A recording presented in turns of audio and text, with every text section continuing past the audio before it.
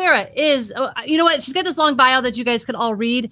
I would just say that I have personally worked with Sarah, and she is a rock star. Like, we've had her in a situation where we had a bunch of dance teams or dance groups who came into a location, and she had basically her and a first assistant, and that's all they had. And they made magic on this video. She's won tons of awards for the work that she's done. Without further ado, Sarah Phillips, hello. I want to say Sarah Phillips Camera, like that's your name. That's my Instagram, so that's fine. I love her, but thanks for being here, guys. If Kate Fogarty, writer-director from LA, is here. Remember to ask your questions in the box as we go. And Kayla has put up a StreamYard link for you. So again, if you want to join us, open up Chrome or Firefox, click that link, and you'll be backstage. Sarah, so you know, there's a lot of camera questions we could get into. One of my big ones I'm wondering, though, is like, I think a lot of people ask is there something for you when you're starting a project that makes you choose a camera? Or do you just have a favorite camera that you go to? Yeah, I mean, there's a lot of factors that make me choose. I own 3 cameras for a reason. Depends on sort of what the goals of the project are, right? And also like what kind of time we're constrained by or budget. So like I just shot some stuff for the Canadian Broadcasting Corporation for the Canadian Women's Beach Volleyball Olympic Champions that are going to Tokyo in a couple of weeks. But they wanted to be like super light on their feet. We were doing a lot of stuff on the beach. And so we shot all of that on the A7S III because it's super easy to have not a huge footprint crew-wise with that camera. Anything narrative, I generally start on an Alexa Mini and work backwards. But I own the Alexa Mini, so that's why. I've owned like a very wide swath of cameras, and they all have kind of different goals. I mean, obviously, like if you're trying to do a lot of VFX, they shoot a ton of stuff on the Red for that because it's a sharper sensor. I could talk for hours about why we should choose different cameras. Like Black Panther, a lot of their VFX was shot on the Red camera because so when you're doing VFX, you have to like be able to track contrast points, right? So the only way to do that efficiently is to have a very sharp sensor versus the Alexa. And I would even say like the Ursa and things like that have a softer sensor. It's more indicative of like film emulsion, which was the goal for it, which tends to be softer just because it's sort of like a different shape. I think even at the basics of it, like I own 2 cameras. I own the Ursa Mini G2 and I own the Blackmagic Pocket 6K. And I will tell you, I get out my 6K for everything I shoot because it's just so much easier. It is easier. And it like, yeah, like the 6K, you can just roll out with like a little tripod and you can just get it done. And then the Ursa, you do need more support. I try to explain that to people. You need a bit more support team when it comes to a bigger camera. Even if you're like pulling your own focus, because like with the 6K, you can kind of do that. But with the Ursa, it's like, yeah, more of a beast. Yeah. So our first question has come in from Marion. She says, I'm looking for suggestions on which gimbal would work best on the OG Blackmagic Pocket Cinema camera. Oh, I had that. I owned that camera. Good question, because that camera needs a lot of stabilization. So that's a tiny little thing. It'll have to do more with which lens that you put on it, because it's more of a weight issue. I will say I have recently I owned the Ronin S1. The little guy. I mean, I've shot on so many gimbals, but the Ronin 2, you can pretty much fly anything, the big guy. And then the Ronin S1 I owned, and it was up pretty good. But they just came out with the Ronin S2, and I can fly the A7S III with like a 24-70 and like zoom in and out, which changes your balance center, and it pretty much handles it if you balance it to the center of the zoom. So the Blackmagic for sure. I mean, unless you're like, I can't imagine you'd be flying like a Hawk anamorphic on that little tiny camera. But, you know, if it's somewhere in that reasonable range of like I don't know, like that size of a lens, then yeah, you'd be good with the new Ronin S2, and plus that'll last you a little longer than. Although you could probably find the Ronin S1 if you're flying like a pancake lens, like a little 40. You could get away with the Ronin S1 and probably find it for way cheaper too. Yeah. John Parinto, can you throw up the link to the one that she's recommending, which I think is the one that John actually recommended me to buy for the Pocket Cam with a couple accessories to make it fit.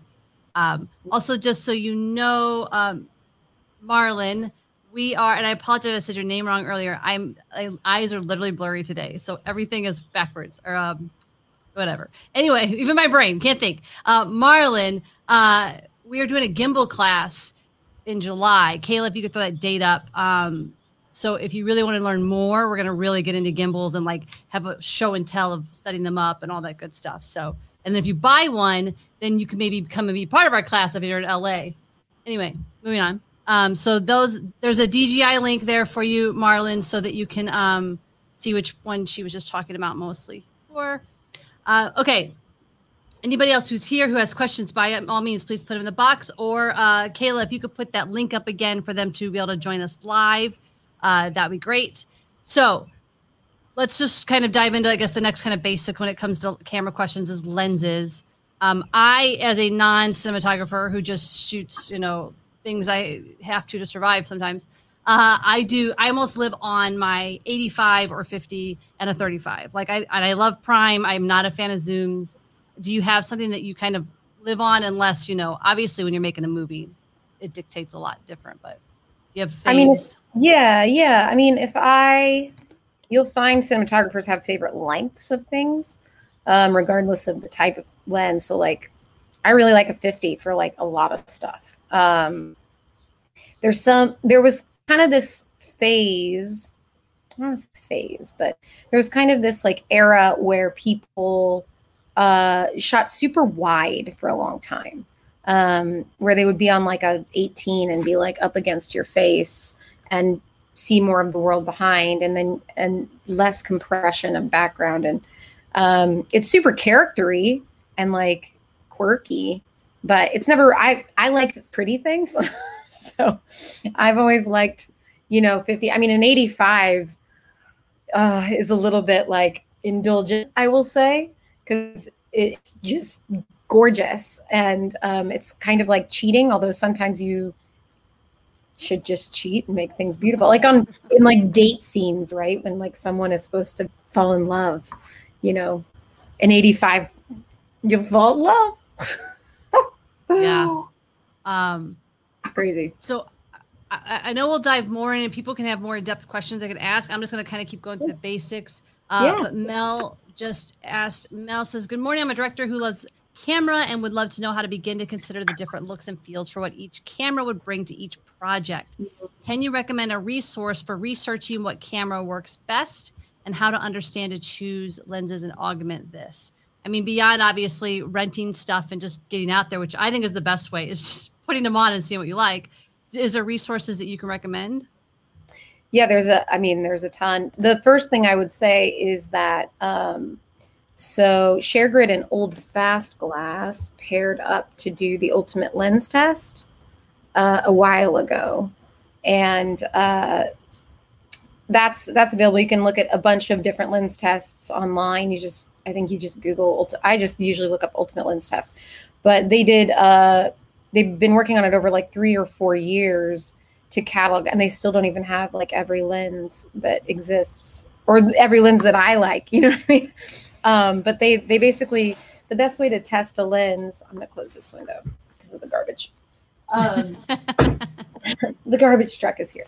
The best way to test a lens is put a person, kind of 8 feet or so. You can look this up. Actually, Jay Holden writes about this in American Cinematographer, the magazine, if you really want to learn super nerdy shit about cameras. But basically, you put a person 8 feet from the camera, put a bare bulb next to them, and then put some Christmas lights behind. That's like the dumbed down version of it. But then if you change lenses, you can see how the elements and the optical effects sort of change with that, right? So in any kind of scientific, we'll call it a scientific test, Both my parents are scientists. You want to only change one element, right? So if you're testing lenses, you would have them all in the same camera with the same setup and the same person and lighting and all that stuff. If you want to test cameras, you would flip that and you would have the same pretty like, you would want like a very basic lens, right? Or not basic, but you could say like true to like optics, right? And probably the best one for that would be the Arri Masters, probably. That if you could rent like one Arri Master Prime, like a 35 is considered to be just like what your vision shows. Then you could pop that on some different cameras. And truly, you can go to pretty much any rental house and say, hey, we want to test some cameras. And I mean, most of them will have an Arri Zeiss Master sitting around, or a Zeiss Super Speed you could probably do if it's not the vintage ones. So that's a great way to like test to see how the different cameras have effects on things, right? Because you would then have to take that footage home and make it big on your computer because you won't be able to tell on like a little 5 or 7 inch, right? So on a red, you would see like significantly sharper, like here, see where that like contrast point is behind me? You would see like a sharper contrast point there on a red. On an Arri, you're going to find that the greens are a very specific kind of green that kind of every other camera tries to achieve. So you kind of see these different effects, and then you choose subjectively what you like. Same with lenses. Like none of this is an objective thing. I mean, it's all, you look at it and you go, oh, kind of like that. That's kind of cool. That's sort of how you would test all of that stuff. And then over time, you collect a base knowledge of those things, and you can speak intelligently about why a certain scene might require one thing or another. And I would say too, Mel, as a director, I was told very often in my early directing career, oh, that's not possible. And then I learned lenses, even just learning lenses and nothing else. And I was like, oh, it's possible. So I think it's important that we directors, we don't have to know it all, because I do love that, like I can work with someone like Sarah and just say, I want this look, and she can give it. But it is also nice to be like, can we try it on a 50 and not have to go, can we try it a little more, here in this frame? So here's There's some other also a great app. Sorry, Jen. There's a great app called Artemis Pro. And just as far as like choosing lengths and stuff, you plug in your, every DP has this, how we take pictures on scouts and stuff. So you just plug in that's kind of what it looks like. Oh, look, it's my face. You just plug in what lens was that? That's a Cooke S5i. I think that's the last thing I shot on. You plug in your camera and what codec and settings and which lenses and things like that. And then you can just swipe between and see, right? So it's like, I even use it on set where I'm going to be like, if we're still finding a lot of indie stuff, you're still finding stuff on the day. And so it'll be like, okay, I can tell my first AC to swing to a 40 while we're switching lights. You know what I mean? It's very efficient. So I want to go through some camera basics. So for those of you who are scared to ask questions, there's no question that's too small or too technical, because Sarah can probably answer anything. So reminder, if you want to join us live, there's a link in here, the StreamYard link. You click that in Facebook and Firefox or Chrome, and you'll be backstage and we'll talk to you live. And then also they just put in the link for you for the app, for Artemis app, so you can easily find that. So I want to go through kind of basics of cameras, meaning like, what are the things, if I don't really know cameras and I'm just picking it up, I need to know certain things, right? Like ISO, white balance. What are some of the other things you say, these are the basics you need to know about your camera? And then let's go through what those mean.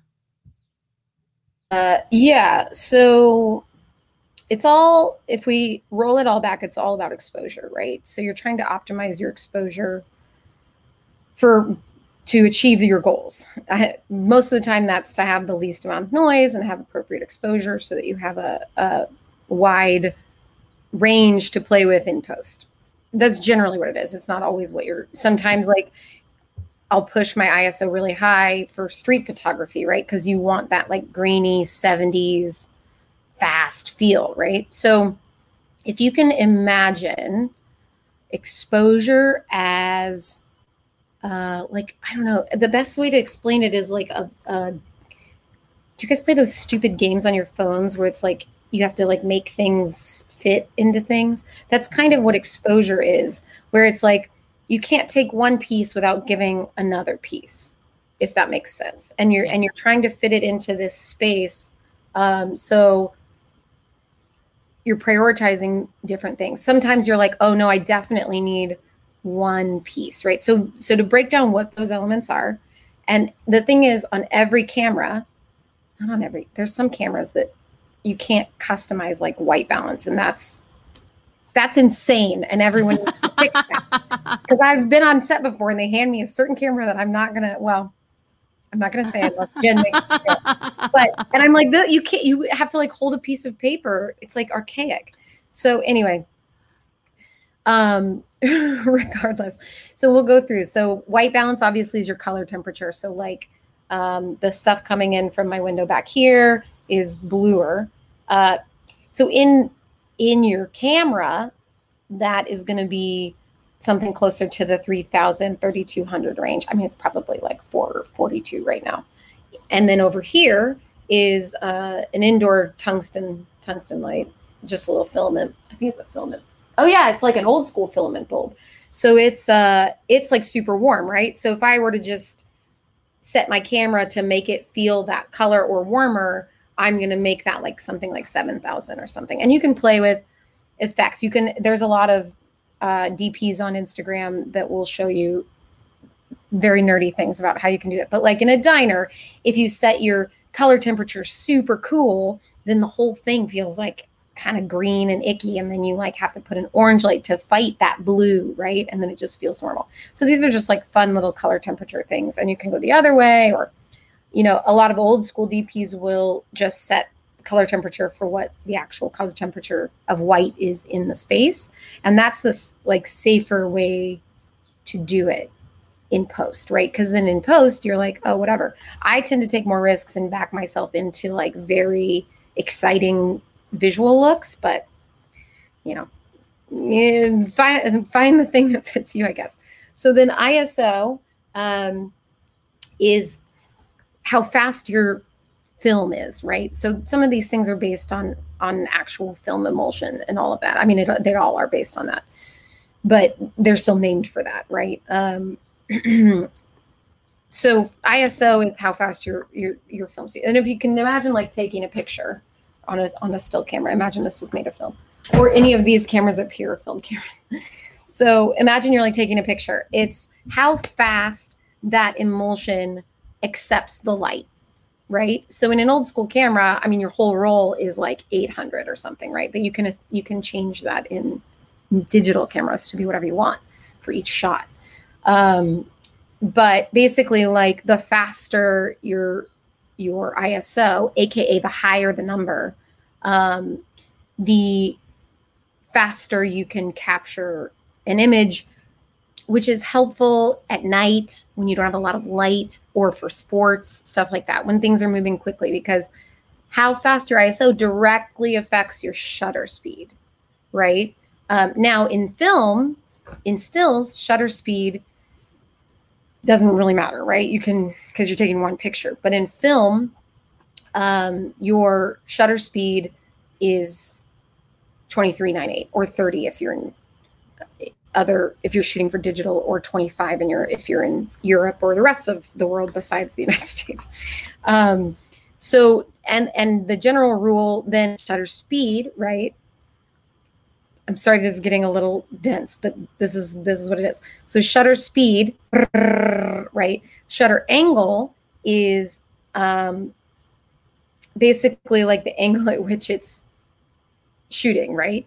So you want it to be, if it's a fraction, it's 1 over double whatever your shutter speed is. So if you're shooting at 24 or 23.976, then it would be 1 over 48, right? Sometimes you can't always get 1 over 48 in like little cameras and stuff. So then you just sort of round up to 1 over 50. I'll back it up to the filmmaker who's newer and pick up the camera. So when they're setting if they're doing their basic settings, for instance, you know, obviously everything changes based on day, night, whatever. But is there like a basic speed that you run it at? An ISO you try to get at? Yes. Yes. So, good. Pull me in, Jen. So yeah. So every camera has what's called a native ISO. Some of them have dual native ISOs now because technology is awesome. But you can just Google what's the native ISO of my camera. Most of the Sonys are 640, Aries 800, which is a pretty fast speed. I mean, like, you know, Roger Deakins talks about how he had to shoot at night with 150 ISO film. And that's like you have to like blow light in to get any exposure. So, so you just can Google what your native ISO is. It would be great if you stay at the native ISO because that's where the least noise is as the manufacturer created it. For those who are newer, that would mean if you say your native ISO is 800 and it's still dark, now you're adding outside light instead of doing what a lot of newer filmmakers do and keep cranking up the ISO until eventually it's grainy and pretty much unusable. I mean, truly, like if your native ISO is 800 and you go up to 1,000, that's introducing a lot of grain already. There are some cameras that do it better than others, but there's kind of a little give and take there too, right? If your camera's amazing at night, it's probably not the best one during the day, right? So so that's why you pick the camera based on the project. If you know you're shooting all at night, you want to pick something that's better with night exposure. Anyway, so yeah, native ISO. And then generally, if you're in the United States, you're going to set your shutter speed to 23,976. Some of them, it doesn't say that because they're a little prosumery. So you just set it like the A7S III. It doesn't say 23,976 because I think they think it would freak people out, but you set it to 24 and it is truly 23,976. Same with like DJI drones. I don't know why they didn't just put whatever, but I think it just overwhelms people. So, so that, and then your shutter angle is the same. It's the same thing, shutter angle and shutter speeds, shutter fraction is 1/48 or 180 degrees. It's easier to just set it to 180 degrees because then if you change your shutter or change your frame rate to like 48, for example, it'll just automatically fix your angle for you. It's a lot easier that way. Okay, so I keep losing my earpiece here. Today is a weird day. So I would love to dive into some of your actual work, and then you can maybe talk to them about the basics of what it took to achieve that look. Yeah. Oh, so let me. Sorry. You've also for exposure. You've got lenses too, so that's a huge part of that. So we can talk about lenses later because it's going to be. But how wide open your lenses go, the wider open, the more light comes in. It's all about controlling how much light is coming into your camera at the end of the day. People always ask too. I think when a new filmmaker, when it comes to that, is everybody wants the bokeh and with that blurry background. That's trying to open up the lens more. Yeah. Which then gives more light. Which then you got to figure out how to take light off of your human face if they're a white. Yeah. Bounce board themselves. Unless it's at night, and then it's great. Yeah, I mean, you also run into. So if you're say you have like a super fast lens, right? Like I'm gearing up to shoot something that's like almost all at night. I think it's like overnights. But we're gonna have to have super fast lenses because they don't have a budget to get a 3-ton truck. You know what I mean? So the problem with shooting wide open, which everybody loves to do because it's like everything falls off in the background, is that your the focal plane, there's an app for this too if you really want, but there's a focal plane where it's like if you're wide open that gets super little, right? So it's really hard to keep anything in focus. So you have to have like the best first AC of all time if you are going to shoot wide open. If you shoot at something closer to like a 2.8 or a 4, no matter how fast your lenses are, now that gets you to have maybe like 1.5 foot of focal plane. right? It's a lot easier to keep your people in focus. Not to mention, like, most top films don't shoot wide open. So if you want it to look like Hollywood films, like, they shoot around a 4 generally, because you get enough background. Like, I've shot some commercials where they want to shoot wide open and it looks like we're on a green screen because everything is so out of focus that it's like, what's the point, you know, of even getting something super cool? Yeah. Mel asked, I'm assuming that's what you, as to what you were just talking, that's how they shoot Handmaid's Tale, correct? Yeah, some of their stuff, when they're like super close to people, it can also have like an isolating effect, which is, I think, why they do it that way. Because Reed Morano set the look on that, and that's the vintage K35 lenses and Alexa Mini. They wanted them to feel super isolated, and that's one way to achieve that. But again, that would be like, here's a story goal we have. How can we achieve that optically, instead of being like, let's just shoot it everything wide open because it's pretty, you know? So it can there's a couple of films that do a really good job with that as well, where they shoot and then they'll rack a bunch, you know, they'll rack focus from just this plane where it's just you in your own world, and then rack to somebody else whenever they get broken out of that dream state, right? So, but yes, that's accurate about Handmaid's Tale. But they don't shoot everything wide open, just those like iconic, you know, close-up stuff. Jack asks, how do you achieve an anamorphic look? Well, there's a lot of ways to do it nowadays. The true answer is you shoot on anamorphic lenses. Let's talk about anamorphic lenses. So, anamorphic lenses, this is, y'all, you're going to get a history lesson here. So, back in the day, it was all spherical, right? We're shooting on film, and it's like a 4x3 little square of film. Well, then in cinemas, they wanted to get a wider perspective, but film was still this big. So they were like, what are we going to do? So somebody invented, I wish I knew who it was, because this would be helpful right now.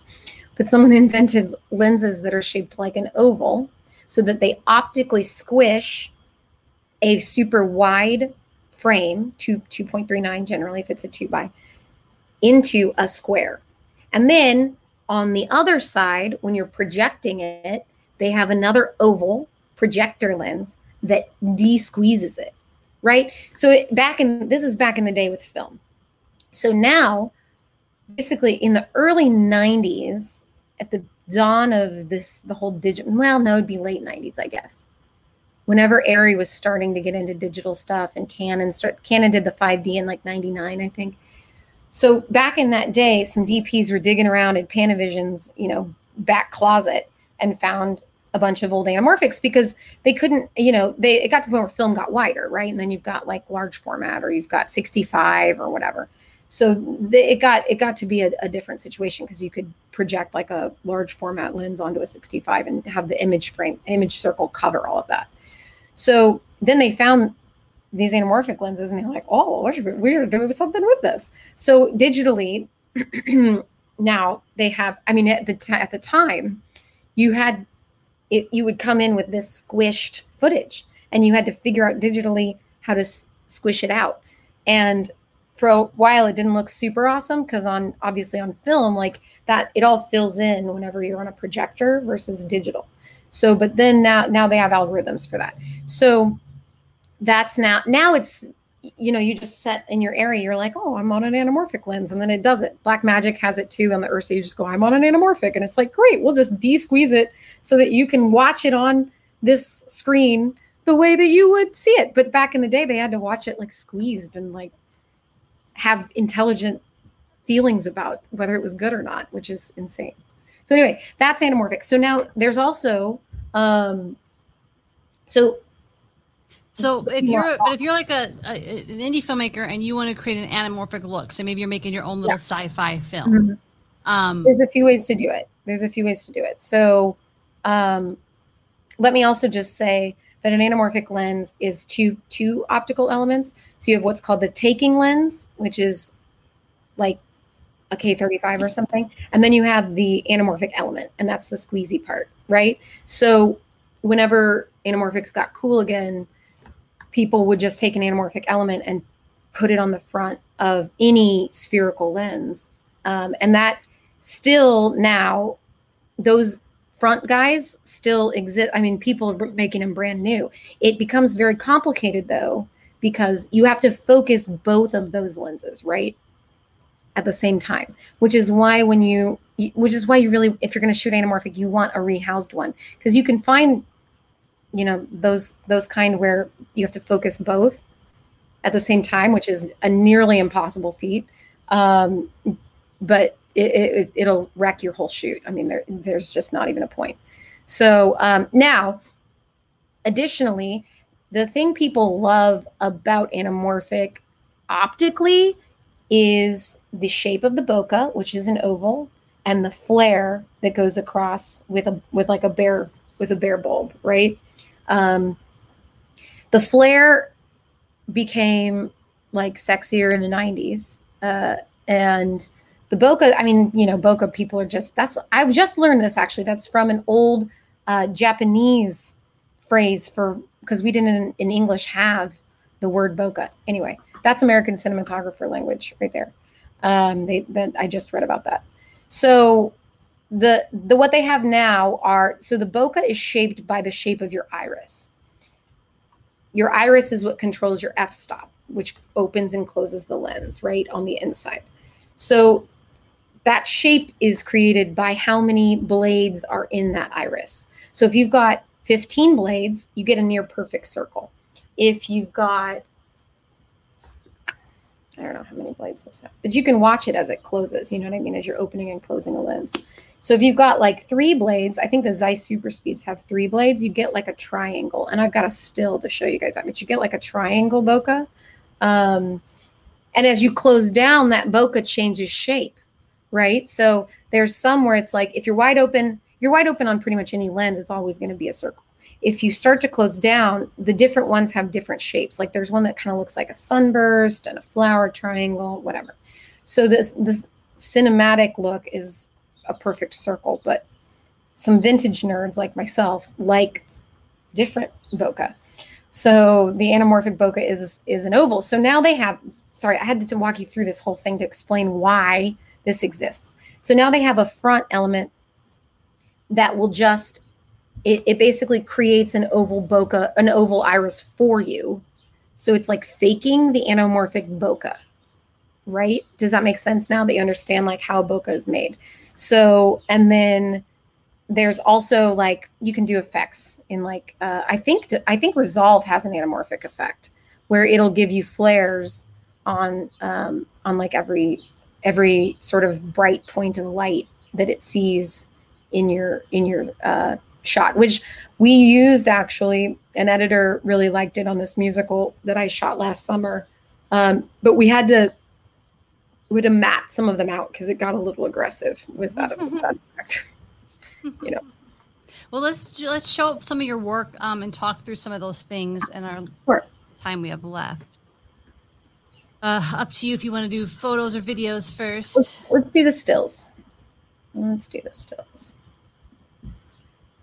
So this is a musical poem that I shot with director Kristen Hange out of New York. And these are Zeiss Super Speeds. That's Monique Coleman from High School Musical.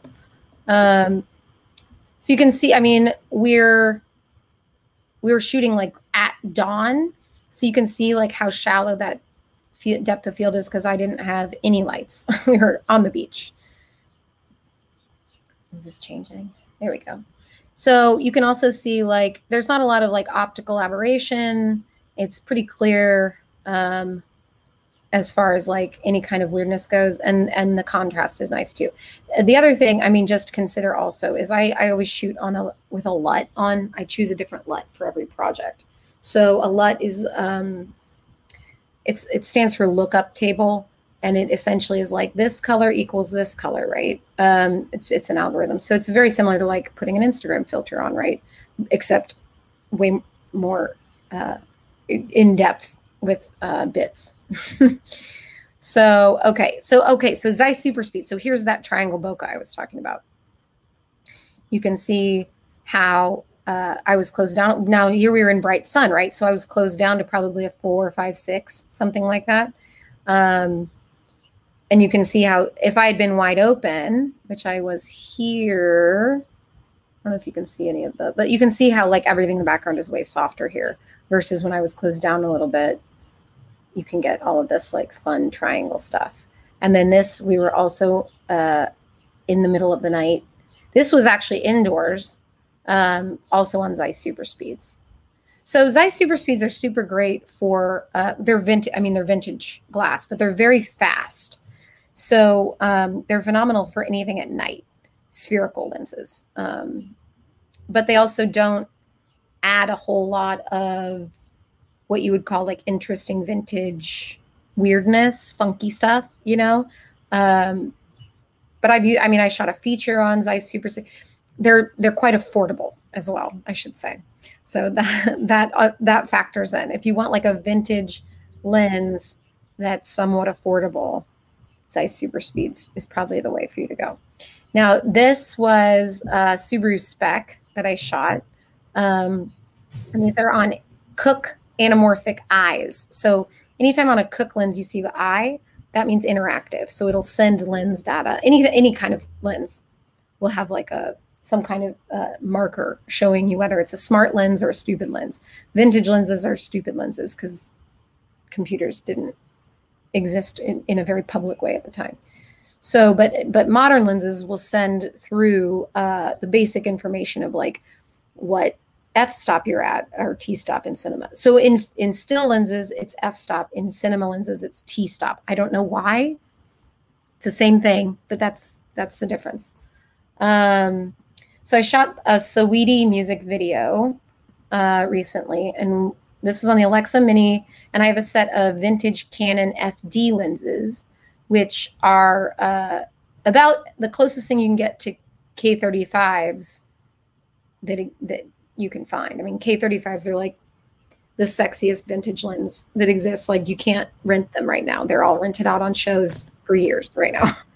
So this is about as close as you can get. So you can see though, the thing everyone loves about K35s and thusly FDs are, do you see the bokeh in the background here? It's called an onion. It's called an onion bokeh. And you can see how you get a little onion pattern. And it's the only way you can describe it. But the difference, there's very little difference between specific Canon FD lenses and the K35s. They use the exact same optics. They just have fewer blades in the iris. And the 24, the 55, and the 85 are the exact same lens, just with different irises. So this is the 85, which of course is beautiful and I'm obsessed with. Is that a lot of that photo there? Is there a lot of post color done on that, or is that no? Much? No. So you can see here in the slightly wider, we had these Astera tubes, and then in the back right here, I have an Aperture 300D with a gel on it, and then we had fog to pick some stuff up. You can see here inside this window, I have just a little 1x1 LED panel. That's RGB, so I set it to blue, just to sort of have a little contrast there. So, and then we had a couple fill LED panels in front of her to give her some nice stuff. But yeah, no, there's no. I mean, I just have my LUT on it. That's it. This is the LUT I shot with.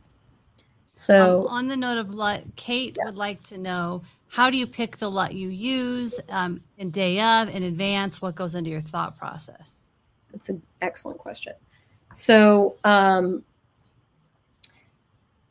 it's a whole thing. So with the Alexa, they have what's called a look library that you buy, and it's like on a little USB, and you put it into your camera and load it up.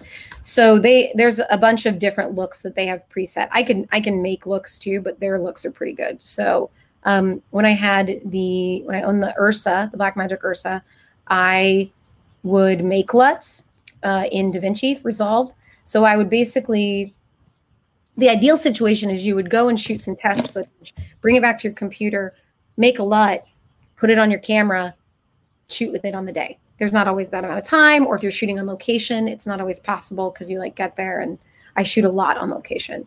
So I made when I shot on the Ursa, I made a bunch of LUTs that I just liked based on other films that I liked. So then I would get to set, and either on the Scout or whatever, I would roll those in to sort of see which ones I liked. And then I try to keep it to 1 or 2 LUTs for the length of a film, because otherwise it gets a little complicated.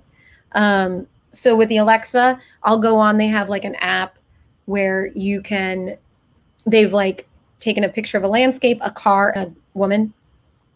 And so you can kind of say like, okay, I know that we're gonna be in a forest, so I know I want the greens to be true green or slightly teal, right? So then I can look at the landscape and see in the trees which one has like the kind of green I'm looking for. And then I'll pick like 3 and I'll write them down in my notes app. And then when I get to set, I'll try each of those 3 and pick which one of those 3 I like. But there's a lot of them, so you kind of have to do a little prep work in advance.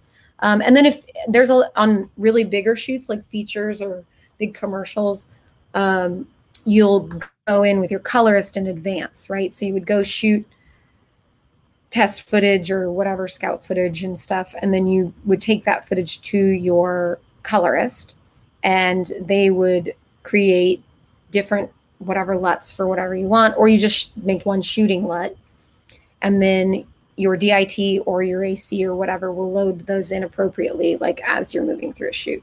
So that's like the big budget version. Let's go into some of your video so that we can show some of the movement and how all of this stuff comes together. Sure. Yeah, so these are vintage Cineovision anamorphic lenses. I think that's a Rokinon. No, sorry, those are Canons. Those are Cineovisions. These are Zeiss Super Speeds. Those are Cineovision. All this period film is Cineovisions. Those are Canon. I think those are Rokinons. Zeiss Super Speeds. Canon cinema lenses. Let's pause for a second. Sure. So for those of you who are newly investing in cameras and lenses, I highly recommend Rokinons. So affordable, gorgeous, especially for the price, and very just practical. It's like, because they're around $300 a lens, it's something you can actually get a couple of. Yeah, I still have the 100 macro I call them Rokies, but they're phenomenal lenses for starting, because you actually get an idea of what a cinema lens is, and they're very clean lenses.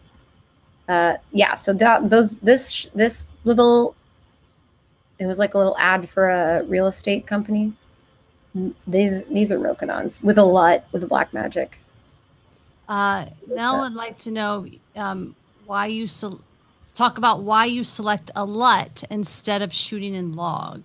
I will say I hate when DP shoot in log because I need to see the color, and I don't know if that's a big reason that you do it, Sarah, just for your clients, your directors. Yeah. Okay. So I'll tell you. So well, now let's clarify. So I do shoot in log, like the footage is in log, that's being recorded, but I put a LUT on the monitor, partially for the director and producer. As a DP personally, when you meet DPs that have been doing it for a while, we kind of have PTSD about things that have happened to us. So I will put that LUT on so that people get used to the color that I prefer. Like it. So that when they get into the edit, they do that instead of something that is less good. So that's the reason. On that note, you need to color correct your stuff. Like, I know a lot of filmmakers, even like I've directed films where the producers did not care about the product. They just wanted the money. And they literally did not let us color correct films. And it's painful. Yeah. Yeah. There's an amazing colorist. Her name's Persephone. She's at Neptune Post. She's very affordable and an amazing human. Anyway, so yeah, so I will put a LUT on for that reason. Also because a LUT, if you shoot in log, you're shooting the most basic, boring, we exposed it right version, right? With a LUT, you can, if you make an intelligent choice about that LUT with the story, then you can back yourself into that look on the day, right? As opposed to having to do it in color. So if you, for example, have like a very shadowy scene and you have your LUT on and you know how dark it's going to push those shadows, then you can walk yourself right up to that line of what you want the shadows to look like. Do you want any kind of movement in there? Do you want any kind of, you know, exposure? You can still, I still toggle between, you know, I have my little exposure tools and I'll toggle between log and with the LUT on and all that stuff to make sure it's like still technically exposed correctly. But you can push yourself in the direction that you want it to end up as, right? Plus then the colorist in the metadata has the LUT that you shot with, right? And also the editor can just toggle that on. So whenever your people, again, to like get people used to the look that you think is the best look, people get used to that look during when they're getting dailies. They're not getting dailies in log, right? So you can always like fiddle with it later, but it gets to the point where like you can make it look awesome from the beginning. Zachy says, Sarah, your stuff is beautiful. If you're still non-union, she's going to be calling you. I am still non-union. That's a whole nother conversation about non-union, but very busy. Maybe by the end of the year, I'll be 600. Depends on how they feel about a lot of their days count based on if your things are distributed or not yet. And my things, I shoot a lot of indie. It takes longer to get distributed. That's all I'll say about that. Continuing on. I'll add and say that's dumb. Okay. So Mel, we actually had an issue with what we shot when we shot my USC thesis film. I wanted our final to be much more shadowy and tonal, but we had to do a lot in post with color to make that happen. I'm learning so much here. Thank you. Oh, I love that, Mel. That's great. So I really have maybe about 5 minutes left. So I would love to go through a little more of your work and your videos just so people can see it and maybe talk about anything that comes to mind as far as like why maybe you chose a camera or if there's an interesting lighting situation you want to talk about. So, well, can I just show a still really quick? Yeah, of course. So let me show you. I just shot this, I don't know, like 3 weeks ago. So this is it's a short film. It's like an action short. And they didn't really care what we shot on, but I knew we had a lot of like sort of night stuff, right? And I wanted fast lenses. And I love personally Cook lenses, pretty much any kind of Cook lens, you can't go wrong. So now there's different applications for each thing, but I can show you. So these are the Cook S5Is, and they are the fastest of the modern Cook S series, right? There's like Cook S7s and Cook S4s and Cook S4 minis and all this stuff. But these are the fastest ones. Most of the other ones, Cook tends to run closer to the 2.3 range. These were closer to like a 1.4, 1.5. So you can kind of see this fun flare, right? And Cook to me tends to go, so I just love shooting on Cook. So if people are like, I don't know what to shoot on, I'll probably just be like, we should shoot on something Cook. Unless, you know, we're being hemmed in by certain parameters of the shoot. So you can see though, this fun, super fun, like flare coming in. So it's, this is literally just off of this practical on the motorcycle. So you can see how it like changes and blooms. I wish I had the full clip, but they literally just shot it 3 weeks ago. But you can see also how this is coming in off of the street lamp over here. I mean, these are fast lenses, so we were able to open up to have enough exposure with minimal lighting. I think we had like a couple of Astera tubes and a couple of panels, so it wasn't a ton of stuff. But we were never all the way wide open at 1.4. We mostly lived at like a 2. So that's the Alexa Mini with Cooke S5 Eyes. And now let's look at some Lomos. So these are vintage Lomos. Lomos are a Russian lens. These are the spherical Lomos. They also have anamorphic. So if they say there's like spherical Lomos and anamorphic Lomos, basically the taking lens is the Lomo, and then the anamorphic element would be something else, right? Because all sorts of people made anamorphic elements. But you can see the bloom here on the Lomos on the right there from also a practical bare bulb. So you're always going to get that off of a bare bulb. But you can also see here, we were wide open here. Now look at that bokeh. Oh no, see, we're not all the way wide open here on the Lomos. Now look at that bokeh in the back. So we had to be ever so slightly closed down. And that's, I think they call it like a flower bokeh because it looks like petals. Isn't that kind of cool? Right. And then here we are wide open on the same lenses with the Lomos. So you can see how that bokeh changes. Now, in a shot like this, what do you like?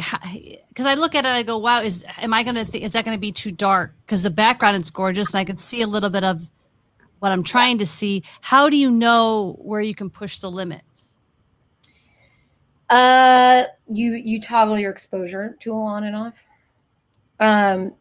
I push the limits sometimes. I will say.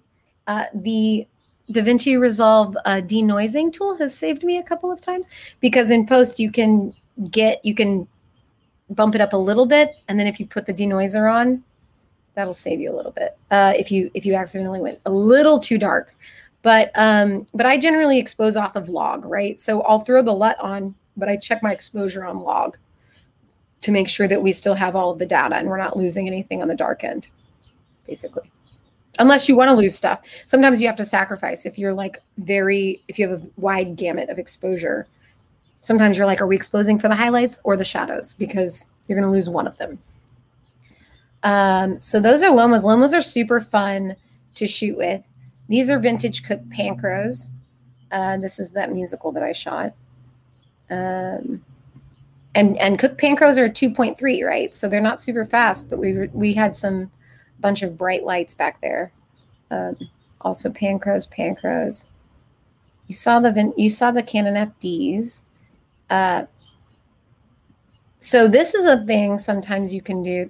I shot this for a show that's not out yet that I'm not technically allowed to talk about.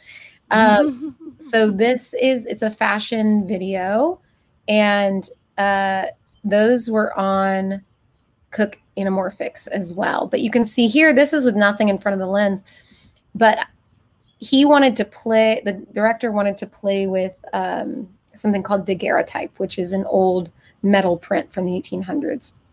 So I wanted to put stuff in front of the lens. So I now have a grab bag of random glass pieces that you can just sort of shove in front of the lens, right? So that's one of them. And then you can also see here, I mean, that's literally just like a filament bulb that I put in front of the lens, but you can get there's also companies that make things that you can put in front of the lens, but anything that's made out of glass, you can just put in front of the lens and it looks kind of cool.